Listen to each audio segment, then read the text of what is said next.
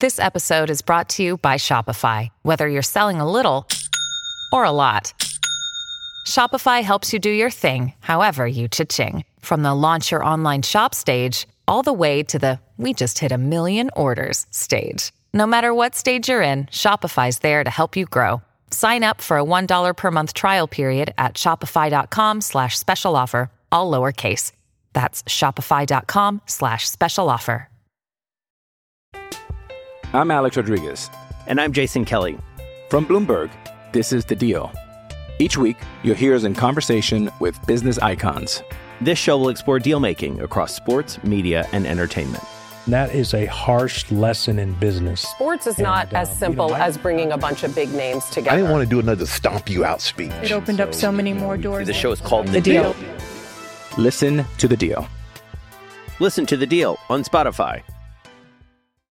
With threats to our nation waiting around every corner, adaptability is more important than ever. When conditions change without notice, quick strategic thinking is crucial. And with obstacles consistently impending, determination is essential in overcoming them. It's this willingness, decisiveness, and resilience that sets Marines apart. With our fighting spirit, we don't just fight battles, we win them. Marines are the constant our nation counts on to fight the unknown. And through adaptable problem solving, we do just that.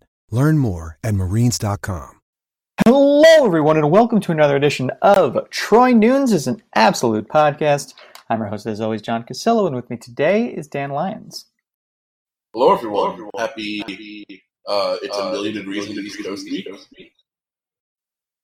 True. And John is also out here. I am. That said, I didn't mind the heat over the weekend. Supposed to be hotter today, though, I think. So we'll see. We had a nice breeze up here in Albany. So at least I got to enjoy that part of it. Yeah, it wasn't as bad. It wasn't as bad yesterday in terms of like humidity, which has been crazy down here. But it's going to be kind of a heat wave, I think, the whole week. So I guess you brought it with you. Guess I did. So this week, obviously, we just recorded on Thursday. So yeah, we spoke last week, and we had an earlier episode this week because of some scheduling things. So not a ton new necessarily, but still some fun Syracuse stuff to talk about. Dan, why don't we start with the road trip rankings? Mark from Syracuse Fan popped in last week, kind of give us a rundown of where he would go if he could pick his tailgate location. I know he can pick his tailgate location, as can the rest of us this season. He had some rankings based on a variety of numerical factors. He ranked, food and stuff to do, weather, travel costs, tailgate, parking, stuff like that. We can just go on what we would want to do and where we'd want to go. So if you had to pick, like, where would be your maybe like 2 to 3 top places that you would want to go this season based on, I guess, where in the schedule it falls and things like that? I think I would probably lean towards Florida State number 1. Because it's one of the more premier games in the division. I haven't personally been. I know we've had a couple opportunities to go down there, but this is probably also our best chance to win in Tallahassee in recent memory. Obviously, we beat them pretty handily at the Dome last year. I think Florida State will be better this year, but I'm not sure they'll be all the way back. I think we're both pretty bullish on our team. So that would be a fun opportunity. And then I would probably say Louisville after that because I've wanted to get out there, for either football or basketball. I've heard, fun things about the town and just like different stuff to do around there. And kind of the same thing. Like, it's a good opportunity for a win this year because they'll obviously be in hard rebuild mode. So those would be my two. And then, you kind of go down the line. I don't think we have like a super prominent non-conference road trip with Liberty, which I don't really care to go to for myriad reasons. I know Mark put Duke first because we haven't been able to get down there yet. And I think that's a fair reason. I just, Duke football doesn't do a ton for me in terms of like the home game atmosphere. But if you, gave me an opportunity to go to the game, I certainly would. So I think that's definitely a thing to do. And when you're, Mark obviously goes on a lot of these trips, so I understand why he put Duke number 1. So I don't think it's the most interesting set of road games that we could have had, but obviously I think there are some things to like here. I guess Maryland's in there too, but it feels like we've played them a bunch. So, and that's certainly an easy trip as well. Yeah, I think the big thing this year, at least, is like there is an ease to a bunch of the trips. We can expect wins for a bunch of these. I think in general, we've found that like if you're scheduling wins in the non-conference, you're not going to have the sexiest road trip possibilities, especially when most of the trips in conference are going to be the same every year because of how the divisions are set up and things like that. So, like for me, I agree with you. I think that like Duke's a tough pick for number one. Because of the atmosphere. I mean, I've been to the stadium, I've been to the campus, but I haven't been for a football game. So it'd be something new. I'm actually headed to the NC State game this year, which should be fun because like I've been to NC State before a few years back, actually like right before Scott Schaefer got fired. It's kind of the straw that broke the camel's back, so to speak, when this Schaefer tenure was over. But this time around, obviously expecting much better results, hopefully a fully healthy team, unlike what we had that November game. I think the Thursday night factor makes this a really huge matchup.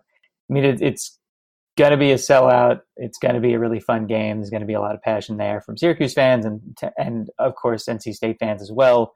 Both teams replaced their quarterback. We'll get into NC State a lot more a few weeks from now when we get into ACC previews, but yeah, I think the NC State game, like we're not rivals with them by any means, but I feel like NC State and Syracuse fans have had a problem with each other since day one because of Mark Gottfried's things that he said about Boeheim, and he definitely seemed like one of the more like prominent like bitches and moaners about Syracuse early on, even before they arrived in the ACC. And I feel like despite the fact that Gottfried's gone, and he also has potentially screwed NC State a bit. I feel like that's lingered amongst both fan bases. So that should be a fun one. I'm looking forward to that. I would place that at number one just because of the atmosphere. I think Maryland I've been to for a Syracuse game, and it sucks as an environment. A lot of tailgate options. I mean, that's like if you're there, you want to tailgate for a good part of the day. Like that's should be high on your list if you want. But yeah, beyond that, I think FSU, it's easier for some to get there than others. For me, it's pretty hard to get there. So FSU is probably going to be like a long-term goal for East Coasters, and especially people that don't live, in Central New York. It's a little bit easier to get to.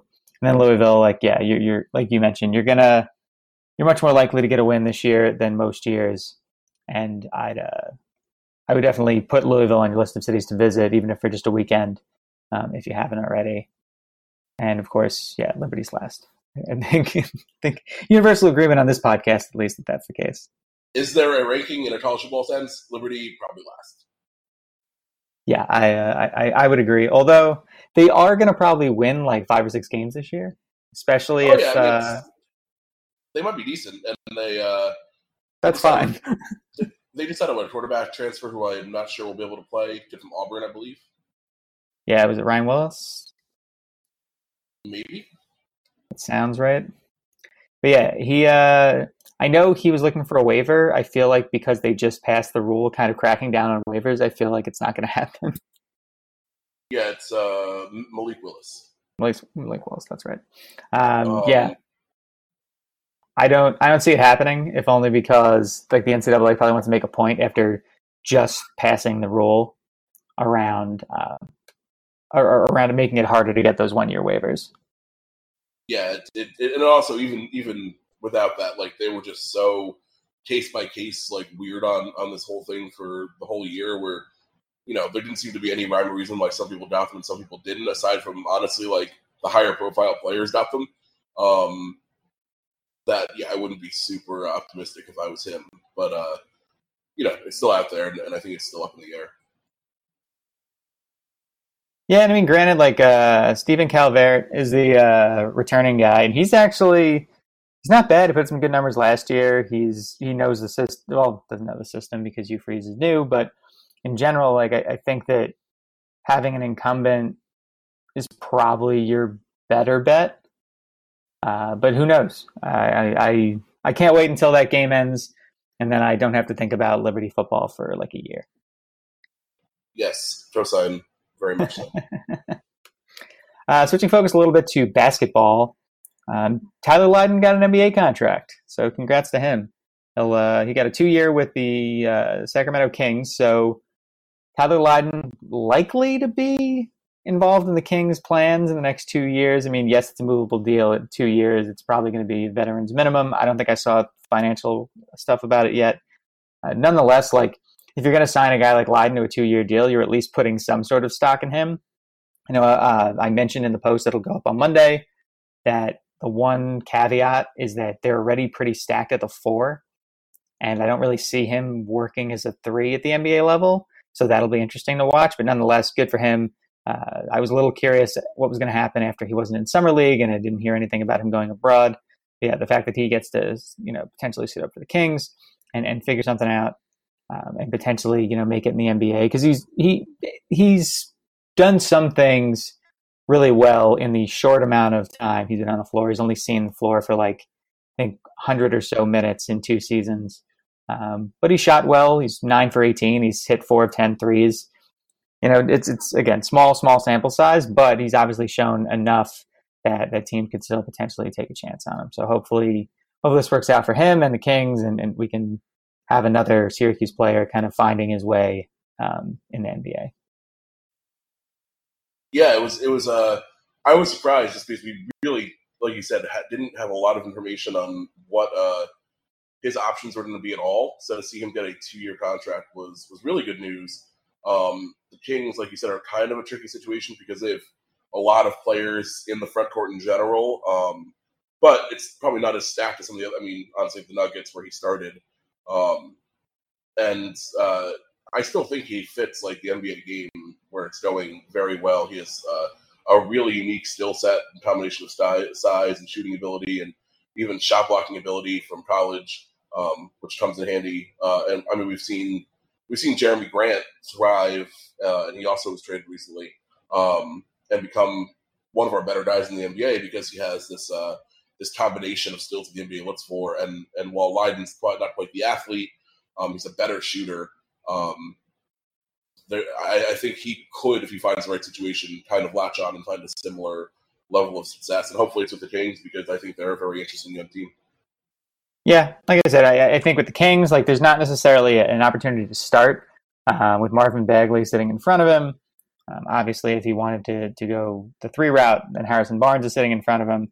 But there is some opportunity to play his way up the depth chart, get some more minutes. I agree with you. I think having a young team that's not necessarily in playoff contention, even if they might think they are, could provide for some more minutes than obviously trying to break through with a contender. We saw guys like Chris McCullough, Malachi Richardson, and others try to break through with contenders and it not necessarily work out as well. So I do think that this is a good opportunity for him, and do hope for the best there, because the more Syracuse players that we can show having some sort of success, even if not to the superstar level that Melo had at the height of his career, it's still a great selling point for the program. Yeah, it's definitely a thing we've, it's not the be-all, end-all, but we've had a bit of a gap here in the post, Carmelo Anthony superstar era.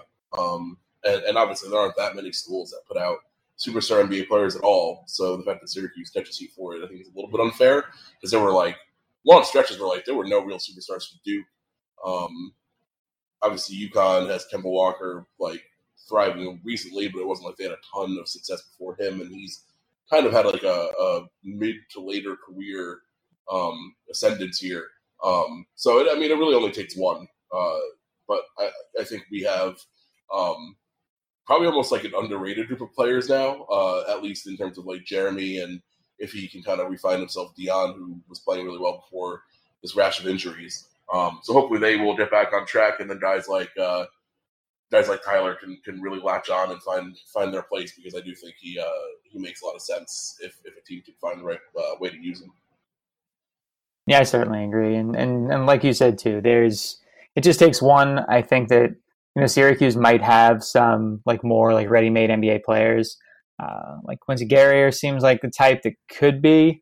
I think the big issue, and I get into this in the newsletter that goes out on Monday, I think one of the bigger issues is not that Syracuse is recruiting bad NBA players, is that they're recruiting players for isolation style of offense of late that doesn't translate as well to the NBA anymore. And that's not necessarily a knock on Syracuse or on Jim Boeheim, considering the success Syracuse basketball has had just the same. It's just pointing out that you can't just plug in isolation into pace and space. And like Melo seems like a glaring reminder of how all that like shifted so quickly.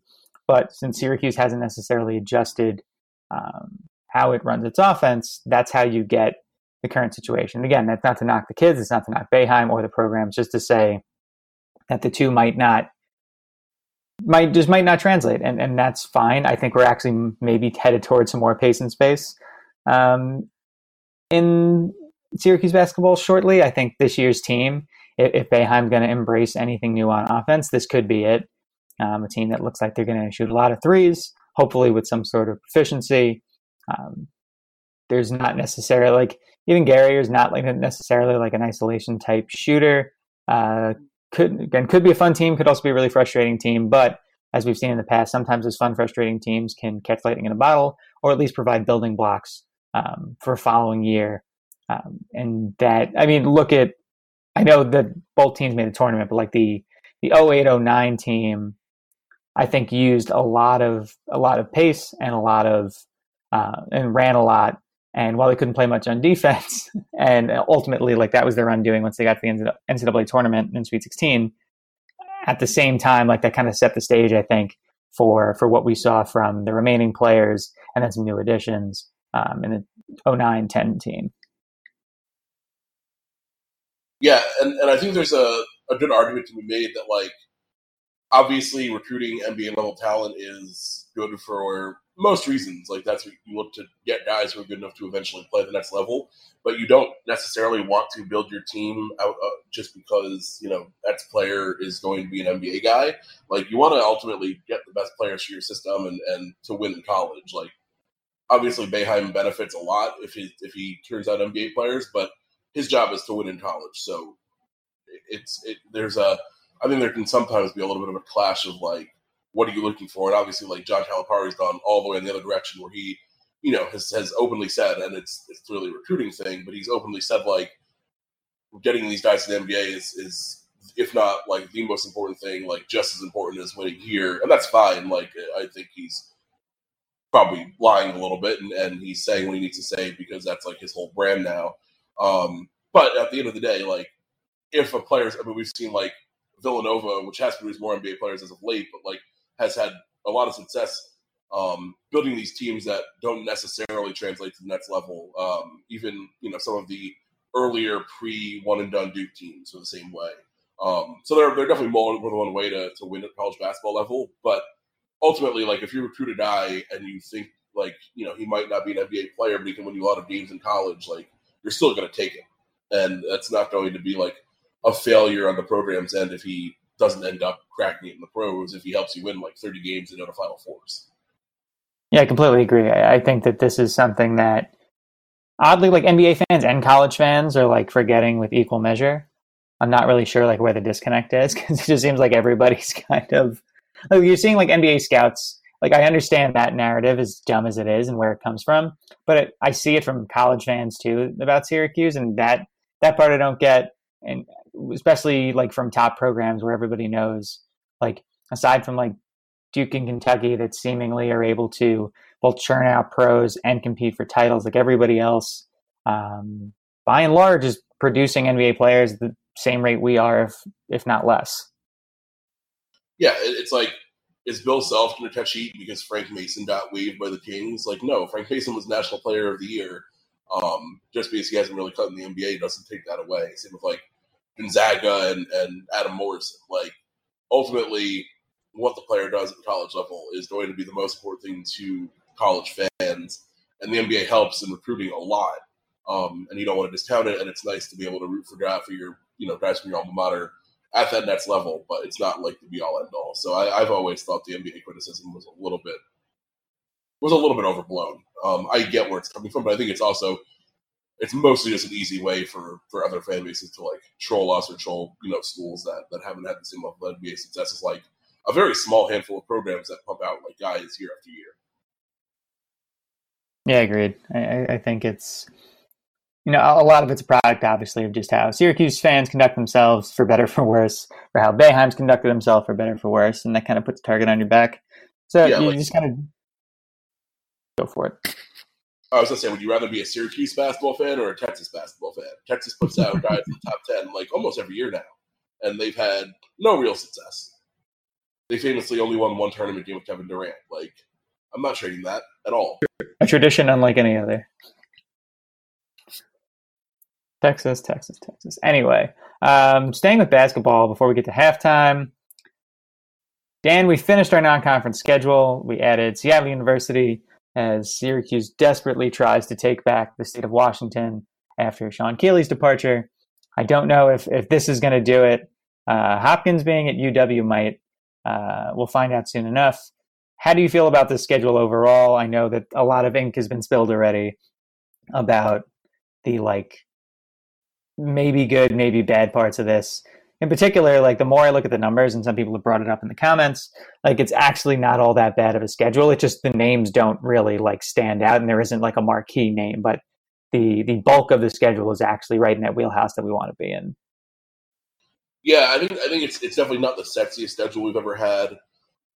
But going through the teams, I don't know what Bucknell looks like this year, but they've been a tournament team a decent amount recently. Oklahoma State has been decent. Penn State actually might be a tournament level team this year if we get them. And Ole Miss was a tournament team, I believe, last year. Iowa has a chance to be really good. They have some injury concerns entering the season, but they might be a top 6 or so Big Ten team. Georgetown should be better, I think, this year. North Florida is often pretty good. Oakland's usually pretty feisty. So it's a lot of those mid-level teams that aren't going to kill your RPI, which is ultimately the most important thing. It's just we don't have when your top game is Iowa, that doesn't jump off the page, even if Iowa is better than a lot of the schools that would draw a big reaction from fans. Oh, completely. And like you said too, and I'm even guilty of this a little bit myself. You're right, Ole Miss did make the field. I think Penn State is a fringe tournament team. If either can jump into the top 30 in the net rating, great. I know Georgetown is seemingly right outside the top 25 on a lot of lists for some reason. So I think somebody I forgot who broke it down in the comments, but they mentioned, I think it showed that they were it was 8 or 9 tier 1 or 2 win opportunities in the non-conference schedule alone. That's great. And that really sets up Syracuse pretty well to potentially take a few losses, or at least an extra loss or two in ACC play. If we can go 9-2 or better in non-conference and not pick up a bad loss or anything like that. Yeah, it's also a schedule, like you said. I think that is built for us to hopefully pick up a good amount of wins and not kill ourselves with a pretty young, inexperienced team that we're entering the season with. So hopefully it's one that we can really cut our teeth on before the extended ACC schedule. Yeah, I mean, we do get thrown into the thick of it pretty quickly. Obviously, we get 4 games at home before the Oklahoma State game. I think that that should hopefully shake some of the rust off, get some of the young kids some playing time. They're definitely going to need it. And as much as I've blasted the NIT field with us even being a fringe tournament team potentially this year as a headliner in the field, I think that it could be a blessing in disguise, and that might lead to some more wins down the road. But we'll see. Like I said, I think 9-2 is kind of the floor. But if you hit that or surpass it, I think you're in pretty good shape. Even if you just go 10-10 in ACC play. It's going to be interesting to see how this increased ACC schedule affects us overall, because I think we had a pretty good sense of if you're 10-8 in the ACC and you had a couple of big non-conference wins, you were probably in okay shape, and even 9-9 might get you in. And the fact that we now have 20 games to work with, it's going to be interesting to see how that kind of calibrates with the NCAA tournament when March comes around. Yeah, and I said I hated the 20-game schedule. I do hate the 20-game schedule. I think for Syracuse in particular, it's going to be a test because we do have our 2 permanent home and home rivals are Pitt and BC, and right now, like, and at least for the last few years, both of those teams have not been all that good.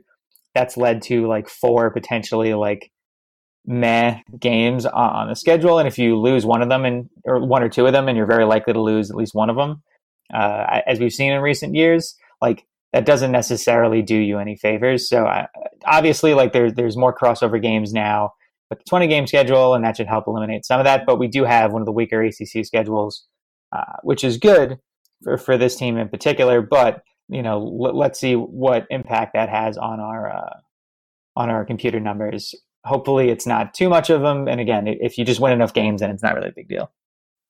Yep. Unfortunately, we haven't been able to say like, oh, we won enough games. It's not a big deal the last couple of years, but hopefully we'll be pretty drama free this season. But a lot of question marks, probably more so than we've had even in some of these years when we thought, where we ended up missing the tournament or being like a fringe team. So hopefully it'll turn on it, turn from where we've been, where we thought we were pretty solid. Now this year we have a much younger, more inexperienced team, but we've seen some of those thrive. So be very, very interesting year for the Orangemen. Yeah, I'm looking forward to it, and of course I'm going to look back on this comment with disdain when we're once again talking bubble in February and March, and I'm sweating it out on Selection Sunday. Oh, can't wait. All right. Why don't we take a quick break, hear from our sponsor? Hey, it's Kaylee Cuoco for Priceline. Ready to go to your happy place for a happy price? Well, why didn't you say so? Just download the Priceline app right now and save up to 60% on hotels. So whether it's Cousin Kevin's Kazoo Concert in Kansas City, go Kevin, or Becky's Bachelorette Bash in Bermuda, you never have to miss a trip ever again. So download the Priceline app today. Your savings are waiting. Go to your happy place for a happy price.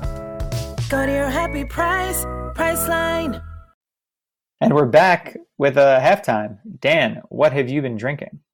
Not much. I haven't logged any beers on Untappd, and I can't remember having any since we last spoke, which was just a few days ago.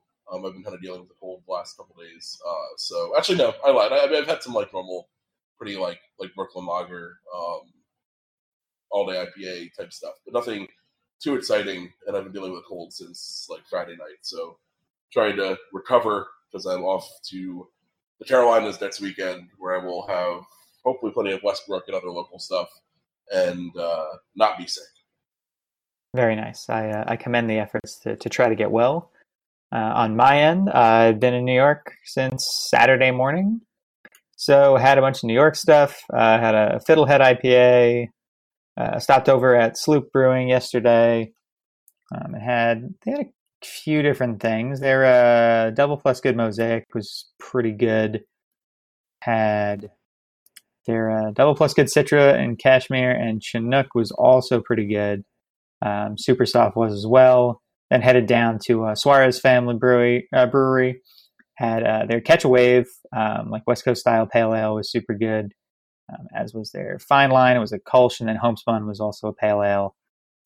My buddy had grabbed a bottle of Maine Beer Company's Thank You IPA that was super good. And then he had some leftover stuff from Hill Farmstead. They had a bottle of their Anna honey ale that was super good, like a farmhouse ale with honey. And that was excellent, as just about everything from Hill Farmstead is. So yeah, productive. Going to have some more stuff tonight, so I'll have plenty to share when we next touch base. Yeah, that Capital Region / Hudson Valley region is pretty fertile for good beers, especially because you get so many of those really good New England things coming down as well. So definitely not the worst area for beer up there. No, not at all. Definitely glad we made the trip. About an hour from where my buddy lives down there. So nice to see everything. Nice to spend some time outside and drink some good brews. But now on to less Syracuse specific stuff. We're talking SEC. And Dan, this conference is predictable at the top, and then the rest of it, as always, is a complete shit show. Yeah, it's going to be Alabama, Georgia. It's probably how it's going to shake out. Both are playoff contenders. Both return a lot. Alabama brings back most of their offense, including Tua Tagovailoa, Jerry Jeudy, who might be the best receiver in the country. they lose a couple running backs, but they always have like 2 or 3 5-stars to plug in. So Alabama's going to be disgusting. Georgia has Jake Fromm back, who has beat out all challengers to hold on to that quarterback job. I know some people are, I don't know, he seems to be a bit, not divisive, but like people have very varied opinions on Fromm's potential, but I think he's a solid college quarterback at worst. And then beyond them, like there is a whole lot of questions and unknown, and you can kind of argue for a lot of different teams to be in that next tier. Yeah, I mean, I think LSU and Florida have enough talent to be on a tier ahead of that like second group, maybe. But again, like that hasn't necessarily been enough to differentiate them in the past. Texas A&M is a team that the computer numbers love. The schedule doesn't, however. And I think that's really like the big deal for the Aggies in particular is like Jimbo's done a great job. I think Kellen Mond's a really good quarterback. And Jimbo's done a great job of really resetting the culture kind of on the fly and resetting like expectations on the fly. But I think, unfortunately for him and unfortunately for Aggies fans, like the schedule in particular, the yearly schedule, but in particular this year's schedule, could be a real cap on exactly what they can do and, could derail what could be a top 10 season. And you could still see, A&M take on 4 losses. Yeah, A&M really hasn't helped out Jimbo in these first couple of years there. And obviously these statutes were made probably in like 2003. But they've really, they caught Clemson at the worst possible time to catch Clemson. And then the SEC West is always brutal. So A&M, I am kind of bullish on. I think Jimbo definitely seemed kind of revitalized last year after, what were a rough last few years of Florida State. It's just always hard. Like they could go 8-4 and be really good. And that's the tough part about being in that division. LSU is interesting. They have like their first stable, if not like great quarterback situation in a long time. Joe Burrow, who transferred in from Ohio State, has a second year there, and he was, he's not great, but he's really solid. And LSU just hasn't had that much solid quarterback play in a long time. So I think he is kind of one of the keys to this whole conference. If he takes another step forward and can be like a legit top 20 to 25 college quarterback, LSU has a lot of potential because there's so much talent in that defense, and Coach O has done a pretty good job keeping things stocked there.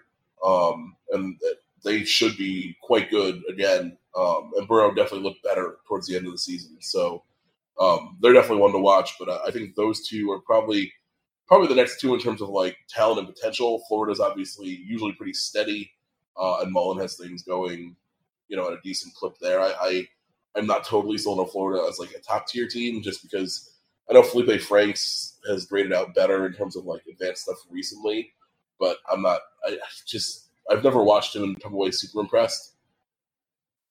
So yeah, those three are probably fighting it out for that next tier. And then like you have the Auburns who are, I don't know if we're due for I think we're probably due for like an Auburn wins 10 or 11 games now, because if not, Malzahn just can't be fired. So he just swings between hot seat and then breakout season and then extension and then like a couple middle league seasons. So I think we might actually be due for a weird Auburn really good year, but I'm not totally sold on it based on what they have on paper.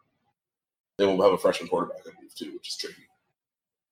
Yeah, Auburn's a weird team. I mean, Malzahn is just like Malzahn's an odd guy. Auburn's been odd under his watch in particular. I think this is, a team with top 15 talent, but, not top 15 execution. I think anything under 9-3 definitely gets Malzahn canned. I think 10-2 with a loss to Bama could get him canned, just because I think at this point, like, they're very much like chomping at the bit to fire him, and another loss to Alabama just seems like the sort of thing that could do it. I think LSU, is a more talented team. Like you said, I think Joe Burrow, like the guy threw for almost 2,900 yards last year. So that's I mean, it doesn't seem like a huge number, and it isn't, but when you look at what LSU's done recently, it's actually pretty solid. 16 touchdowns, 5 picks. Like, yeah, if Burrow can step forward a little bit, like you said, maybe get to 3,200 yards and like 20 scores, like that's pretty solid quarterback play in the ACC, and that's the type of in the SEC. Just decided to add them to the Coastal. Look at us. That could be something that helps LSU maybe challenge Bama for once in recent years. I know we mentioned A&M's schedule, but just looking at some of the specifics there, they close at Georgia and at LSU. That's horrifying. They have Alabama, obviously. They have Auburn. They are at Clemson. To me, that's 4 losses even for most top 10 teams, and I think the Aggies are included there. So yeah, curse the schedule makers if you'd like, A&M fans, because that's highly unfortunate. I think we might as well talk a little bit about Syracuse, and we're talking about Auburn as we did earlier. Do you think Dino would go to Auburn if given the chance? Because I do feel like most coaches are kind of wise to it at this point, that like chasing Alabama seems like a fool's errand. And in particular, chasing Alabama at Auburn seems like a fool's errand. And, you can get a lot of slack at Syracuse and a lot of slack at a lot of other programs. And you really can't at Auburn, especially as long as Nick Saban's around. Auburn's such an interesting situation for a coach, because you can win a national title there. We've seen it. We saw Gene Chizik win a national title there. Gene Chizik is not a good coach. So there's you can reach the highest levels of the sport there. Malzahn's come close. You have Saban to deal with. So I think part of it is you're banking on being able to survive through Saban's retirement, which may or may not be the case if you're a new Auburn coach. The problem, like, it'd be one thing if they were just really high expectations. You knew you had to reach this benchmark to stay there. But Chizik's been like on the cutting block and taken off of it like probably 3 or 4 times during his career there, and it just seems like the swings and the like crazy like back and forth nature of what their boosters and the people in power there have. That, like, it just seems like a very uncomfortable situation. I think you'd almost rather know, like, hey, if we don't win 10 games this year, or, like, here are the rock-hard expectations, and if we don't reach them, I'll be fired, versus, like, the will they, won't they situation that Malzahn's found himself in, I think does make it a little more challenging. That being said, it's probably a top 10 job, and, like, those don't come off open. Like, there's probably 1 or 2 of those that come open every year, maybe. So it'd be very hard to turn it down, I think, if you're a Dino or anyone else. So I definitely wouldn't blame him if like that job opens up. And this is obviously totally hypothetical. We have no idea who Auburn would target if they had an opening. But if they were to target a Dino who doesn't really have SEC ties, this probably helps. I think I would definitely not blame him for taking it, but I could also definitely see an older head coach who's just getting kind of settled in at Syracuse and has a chance to have a really comfortable situation where if he wins, 6 or 7 games one year, he's not going to get run out of town ever. And, has reportedly been compensated, commensurate with the job he's done. Obviously, we don't know the exact numbers there either. I could definitely see him sticking around just because, like, why would you want the situation at Auburn where, like, you're going to be thrown into the fire if you don't, if you don't beat Alabama by year 2, like, you could be out. So it's a really, really good job, and it's a job that you can, like, kind of get everything you want out of college football, but the pressure is wild, and you're hanging your hat on so much on what another program's doing, and that's just never a great situation. Yeah, I mean, to me, USC is a much scarier job, and we'll talk about that proposition a little bit more when we get to the Pac-12. Dan, 2 different questions that I had here. I'll start with the first one. Which SEC team do you think kind of defies expectations? And I think in the SEC, defying expectations, like, you're rarely going to have that team just kind of jump up out of nowhere and win a division or anything like that. But which team do you think surpasses their, like, projected win total by, like, 2 to 3 games? This is tricky. I can see Mississippi State taking a big step forward, depending on how Tommy Stevens, the Penn State quarterback transfer, is there. Obviously, he played for Joe Moorhead at Penn State, who was the offensive coordinator there before taking the Mississippi State job, and I'm a big Moorhead fan. I think he is a really interesting offensive coach, and they did some nice things last year, despite like a pretty weird kind of roster fit for him with Nick Fitzgerald there. So I can see Mississippi State taking a nice step forward. I think Tennessee has done a really nice job on the recruiting trail under Jeremy Pruitt. I don't exactly know what their offense looked like, but I think they even kind of like had some flashes last year where they could take a jump, although it's obviously so tough to make that next step. But I do think there are going to be wins to be had. I think Kentucky probably take a step back just based on the season they had last year and some of those like close wins. And then I maybe Ole Miss. I think their offense is very interesting. I think they have a chance to get some really good quarterback play.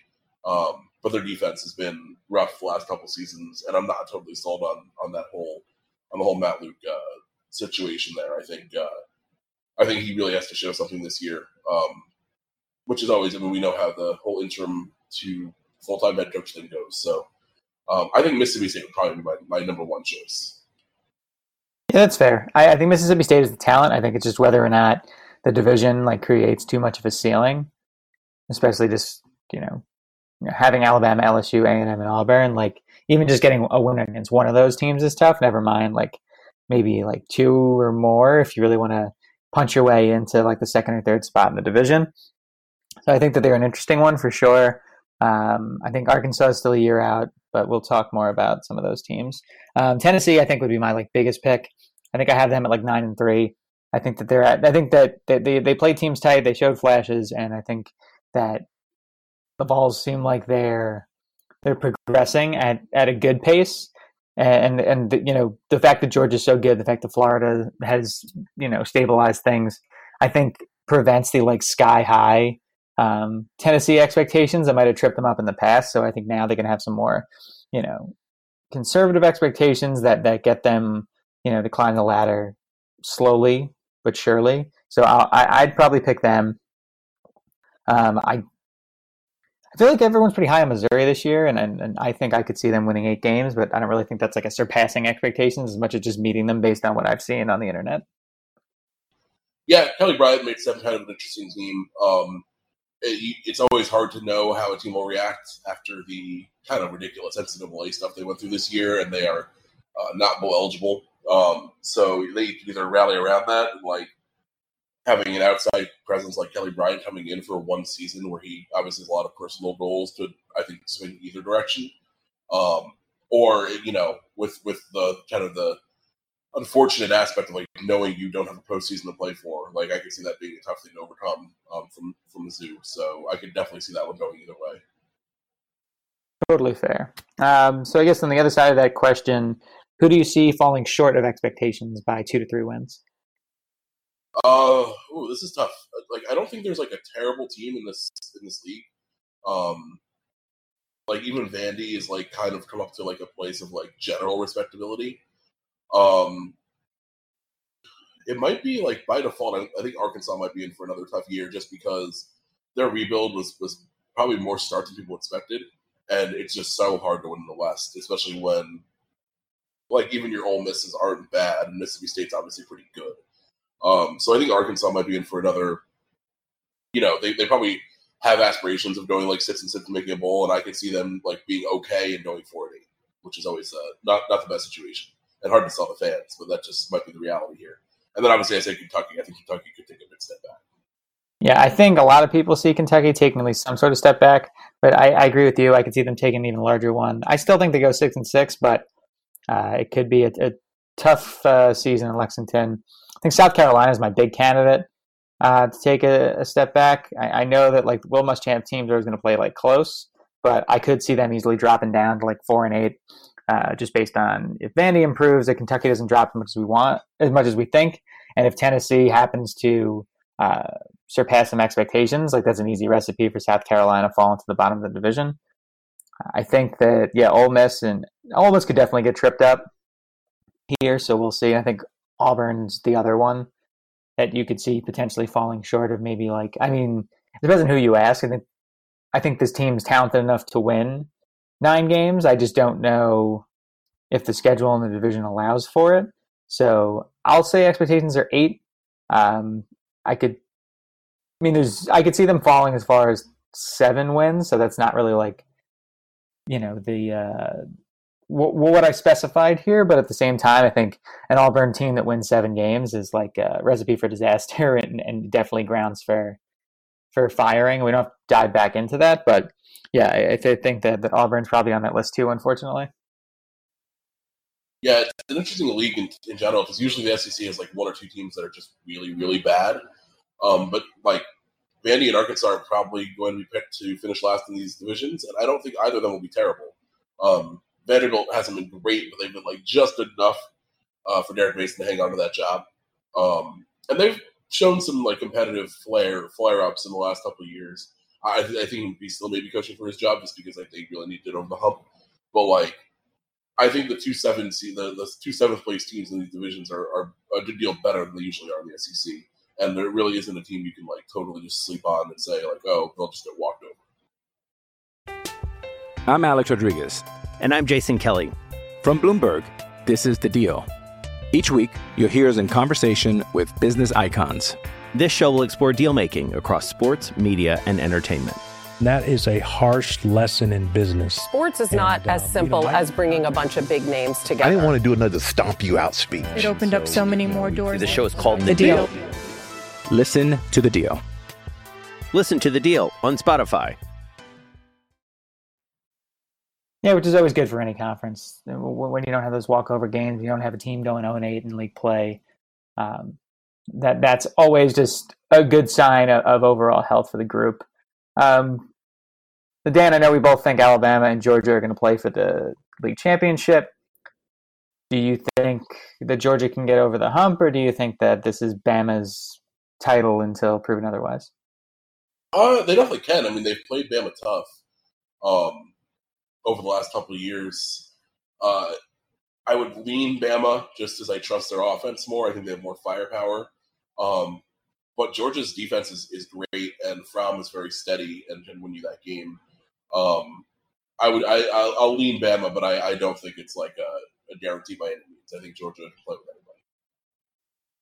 Yeah, and I mean, I think that Saban kind of in like a bounce back year just seems like a scary proposition for any SEC team, and I could totally see him just like going scorched earth on everybody. I think they could drop a game somewhere in here, admittedly, maybe the A&M game, but it's one of those things where like maybe they get a little ahead of themselves, maybe they drop one of those big games mid-season, but then recollect. We've seen this, a million times under Saban, where not really a million, like a handful, because they've only lost a handful of times under Saban. But yeah, we've seen before where Saban's teams dropped a game to a feisty or a very good team, like Ole Miss, like A&M, and then proceeded to just absolutely like railroad everybody from then on. So I'm going to go with Alabama, but yeah, I think that Georgia keeps it pretty tight. Yeah, and there's a chance that Georgia runs it and loses the SEC title in close one and still makes the playoff. We've seen the 2 SEC teams in the playoff situation before, obviously, and it would not shock if it happened again. Although the machinations of it played out well for them a couple of years ago, and if you have Alabama and Georgia in the SEC title, I think it makes it harder to have them both make it. But either way, I think they're probably 2 of the 4 or 5 best teams in college football, no matter how you slice it. Yeah, I agree with that. And really, I think if both go in undefeated, it's going to be very hard to leave out the losing team.